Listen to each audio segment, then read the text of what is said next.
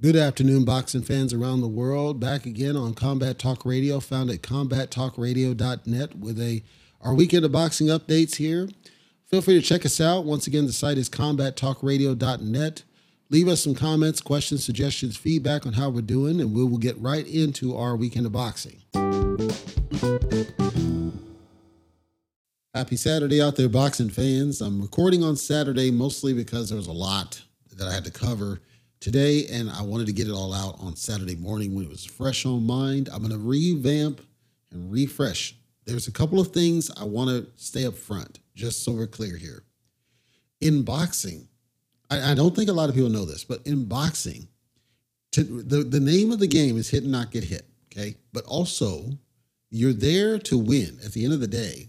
Your motivations might be different. You might be motivated because this guy slapped your girl's ass, like with Mosley and Mayorga, right?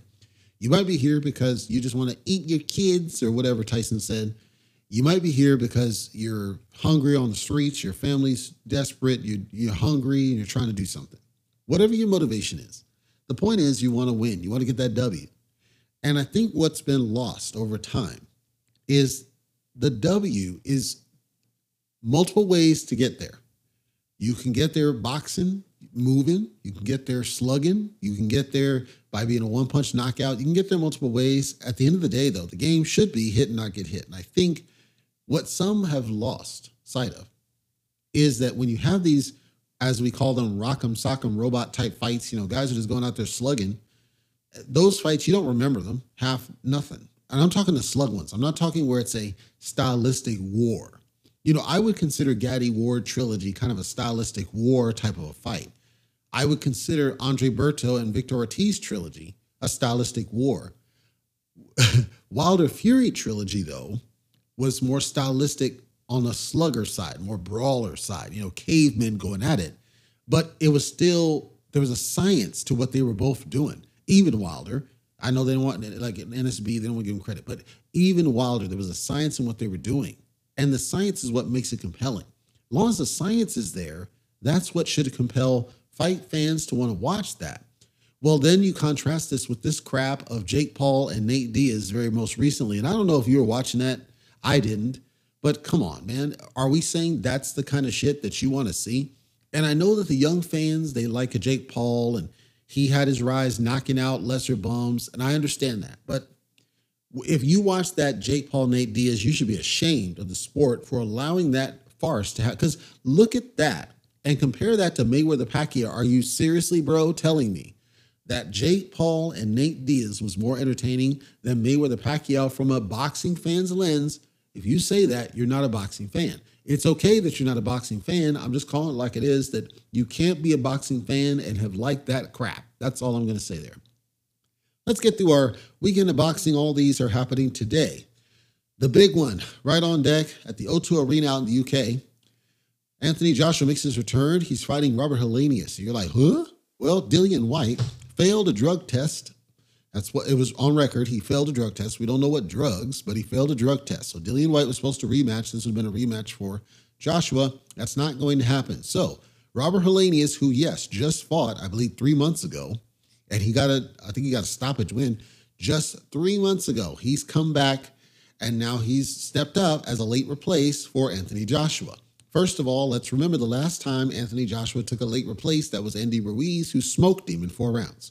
I believe it was 4 rounds. So here we are again with another late replace for Anthony Joshua.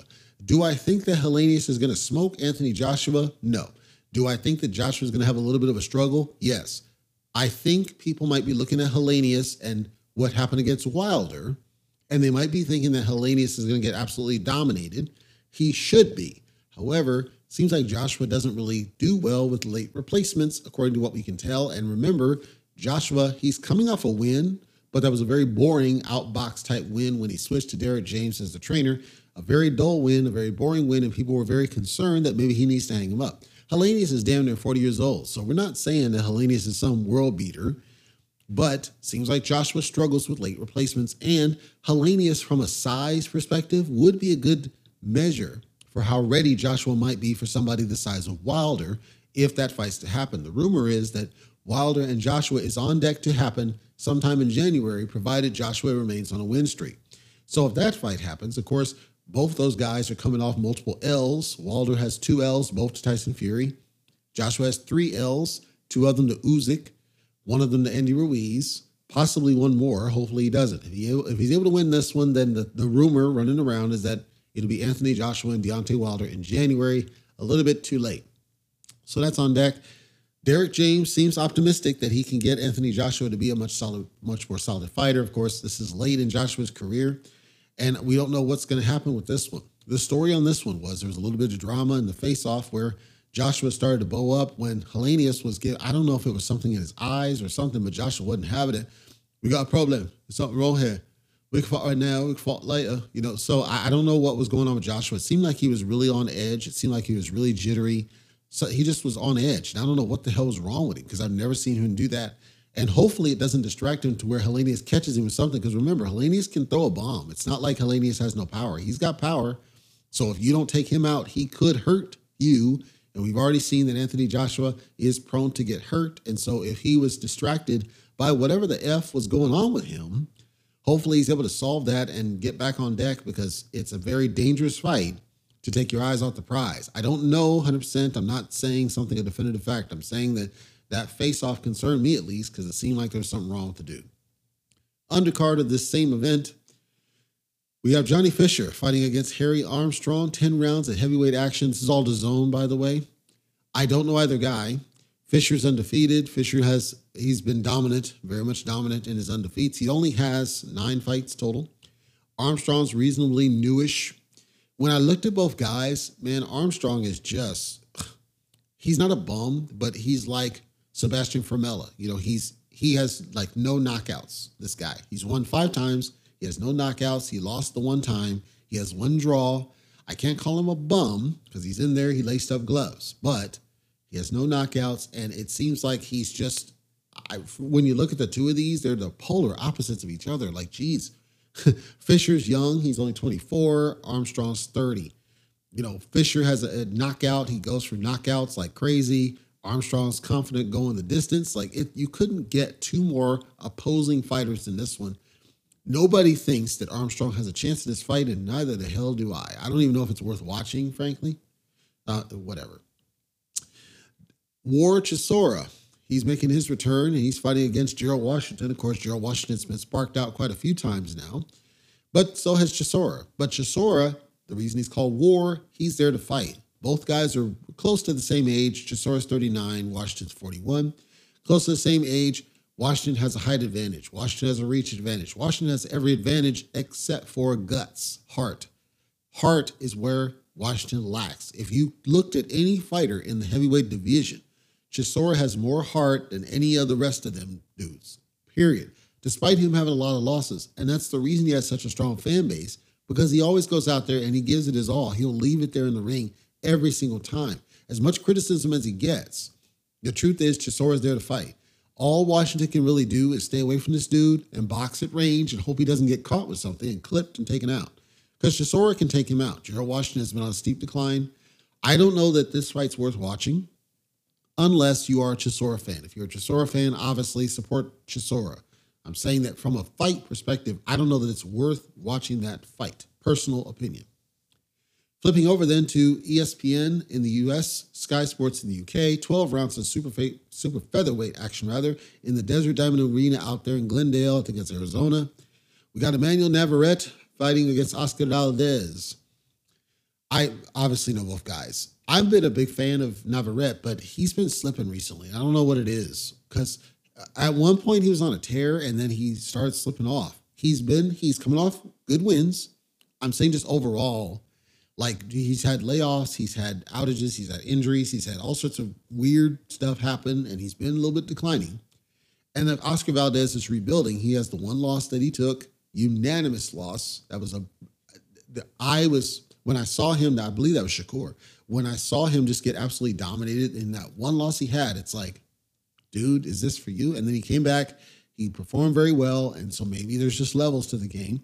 With these two, I think it's much more evenly matched, I believe. Navarrete has the reach advantage. Navarrete has the height advantage. Navarrete has more momentum, but they're even in terms of rounds in the books. They're roughly even in terms of number of fights, roughly even in terms of knockouts and going after guys. I think this one was matched up really good.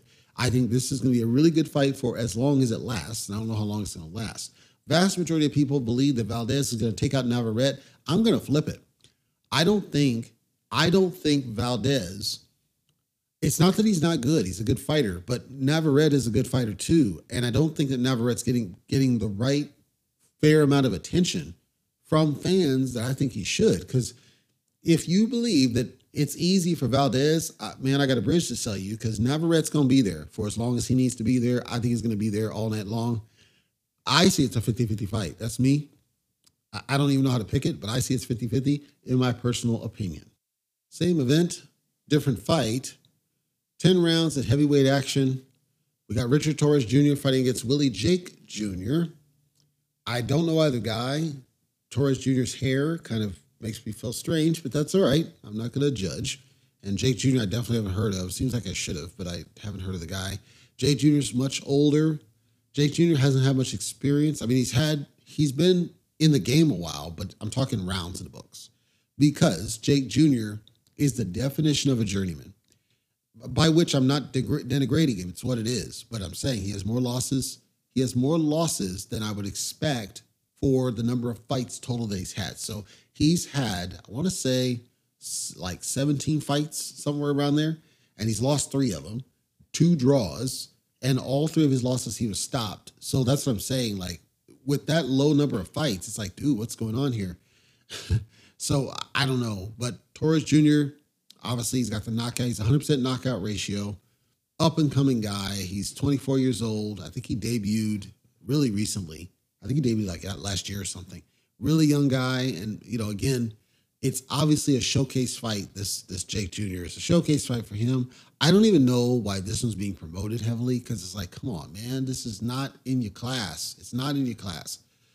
Anyway, when you see this guy, though, when you watch him fight, he's a southpaw, so that's good. So when you see him fight, it's not that he's not a bum or nothing. No, he's a good, solid fighter.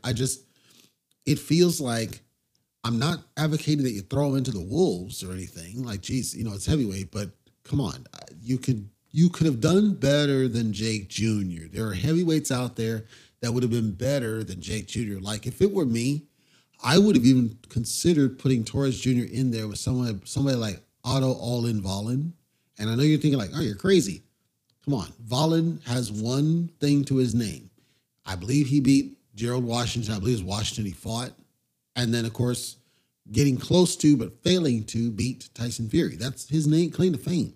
So Volin's on a rebuild too. And so Torres being an up-and-coming and Volin being on the rebuild, I think stylistically that'd be a good matchup for both guys, because it would tell us really where Torres is from a skill. Is his skill legit that we see, or is it smoke? And then with Volin, we got to know he's legit, not against a guy that's on a steep decline, but against a guy on the rise. Because Fury, he's already at the top of the game. We don't know if he's on a decline because he hasn't fought anybody else. But with Torres, he's on the rise. And so it'll give us a good test. I wish that it had been a better test for Torres. It's not that I'm banging on the dude. He fights good. Let's test him against somebody other than this guy. This guy is not. Anyway. Whatever. So then the other events we have on Showtime is at the MGM at Oxon Hill. This is 12 rounds of bantamweight action. Emmanuel Rodriguez fighting Melvin Lopez. Do not know either guy. I did a little bit of background, not heavy, but a little bit of background. And this one's one of those pick'em fights that's matched where both guys are on rebuild. And when you look at the records of the two, it's roughly equivalent in terms of the level of loss. The styles, I would say, is a really good style matchup. There's not really, you can't see an obvious advantage on either side. So it's not one that I could pick myself. I wouldn't. Vast majority of social media believes that Rodriguez is a superior fighter overall, might get a knockout, but they see him as a superior fighter. Maybe. I don't want to say yay or nay. I do think that it's a good fight because bantamweights usually show up and they're really good. So I think it's a good fight to watch. I'm not saying avoid it. This is one where I think it's going to be a good fight. I think it's matched well, and I think you're going to see something out of it that's going to be more exciting, possibly even than the main events. The last one I see on deck at the O2 Arena, again, this is back on DAZN. This is 12 rounds of heavyweight action, so we get a lot of heavyweights. Filip Rovic fighting Dempsey McKeon. I know McKeon. I've seen a couple of his fights. I obviously know Rovic. I've seen a couple of his. I think Rovic's overrated, personally. That's not saying he's not a good fighter. I'm saying I think he's overrated, as in I think people are hyping him a little bit too much. The reason I'm calling that out here, when I see a guy like McKeon is quality as from skill. He is quality. He's there and he will test you. I like what I see of McKeon a lot. And most notably, McKeon is a southpaw. I don't recall if Rovic has a lot of exposure to southpaws, but I think the southpaw is going to play in a factor in this fight. I believe Rovic may pull this out. I honestly think that, but I would keep, if I were you, I'd keep your eyes on McKeon and how he performs, because even if he loses, I think he's going to show you something. That's my theory. I could get it wrong. McKeon has more pro rounds of experience because Rovic has been a knockout artist. So McKeon has more experience kind of going through a fight through distance, not in a bad way, in a very good way, because he's always looked dominant doing so. McKeon has power in his own right. The number of fights is roughly equivalent. I think it's going to be a good fight. I think it's going to be a better fight than most on the docket. Again, most feel like Rovic's going to win. I can see this outcome. All I'm saying, and just quote me on this, I think that in this case, McKeon is going to he's going to show you something. That's all I'm going to say on that one. And McKeon has said, really who has Rovic beaten? Zhang, and Zhang, Zhilei Zhang. And Zhang, it was a controversial win, as in he struggled, which is true. I don't know that it matters because Rovic has been good otherwise. And I think Rovic is a solid fighter. And I do think that he has a strong opportunity to win this one. All I'm saying is that just keep your eye on McKeon, ladies and gentlemen, because I believe he'll show you something. And I think this might even be one of those fights that stands out of all the ones that we see on deck, other than Navarrete Valdez. I think it's going to be a really good one for as long as it lasts. I think Rodriguez Lopez is going to be a good one. I think Torres Jake is going to be a stinker. I think Chisora Washington will be decent, but it's going to be sloppy, I believe, and ugly, because Chisora tends to make it ugly. I don't think much of Joshua Helenius as a fight. That's not digging on either guy, but I think that it's a fight I wish didn't need to happen, because this is by now, Joshua should already felt Wilder. That's what I felt. So I'm giving kudos to Helenius. He's getting a payday. He deserves it. He's a hard worker. He's busted his ass, and he's been in there some of the best. But this really should be Wilder across from Joshua, and, ding on Joshua for not taking that fight. That's all we got on Doc. That's going to do it for this week's episode of Combat Talk Radio, Masterpiece Boxing, found at combattalkradio.net. I want to thank you for listening today, whether you are a subscriber or not. I know you have choices, and I appreciate you for being here. Just to remind those that are new to the show, Combat Talk Radio records every Friday, so once a week in the Pacific time zone. And then Lifeblood of Boxing series, which is our coverage of the boxers I think are worth your time and give to the sport. That's once per month. It does not have a fixed schedule, but once a month I'll have a release until I run out of ones that I think are worth covering for Lifeblood of Boxing. So those are our two programs. It is podcast only at this point. We want to hear from you. So combattalkradio.net at the bottom. Hit comments, feedback. Let us know how we're doing. If there's anything that you'd like to see us adjust or improve, we want to hear from you, and we are open to that feedback. We also are open to starting up the YouTube again, but it seemed like that died off when Lomachenko took a loss, and we don't know why. So if somebody knows why, or they'd like to hear the YouTube coverage, let us know that as well in the comments, and we are open to doing it. We just need to make sure the fans are there. Right now they're on the podcast, not on the YouTube for whatever reason specific. We're open either way. Anyhow, that'll do it, and I will see you guys next week.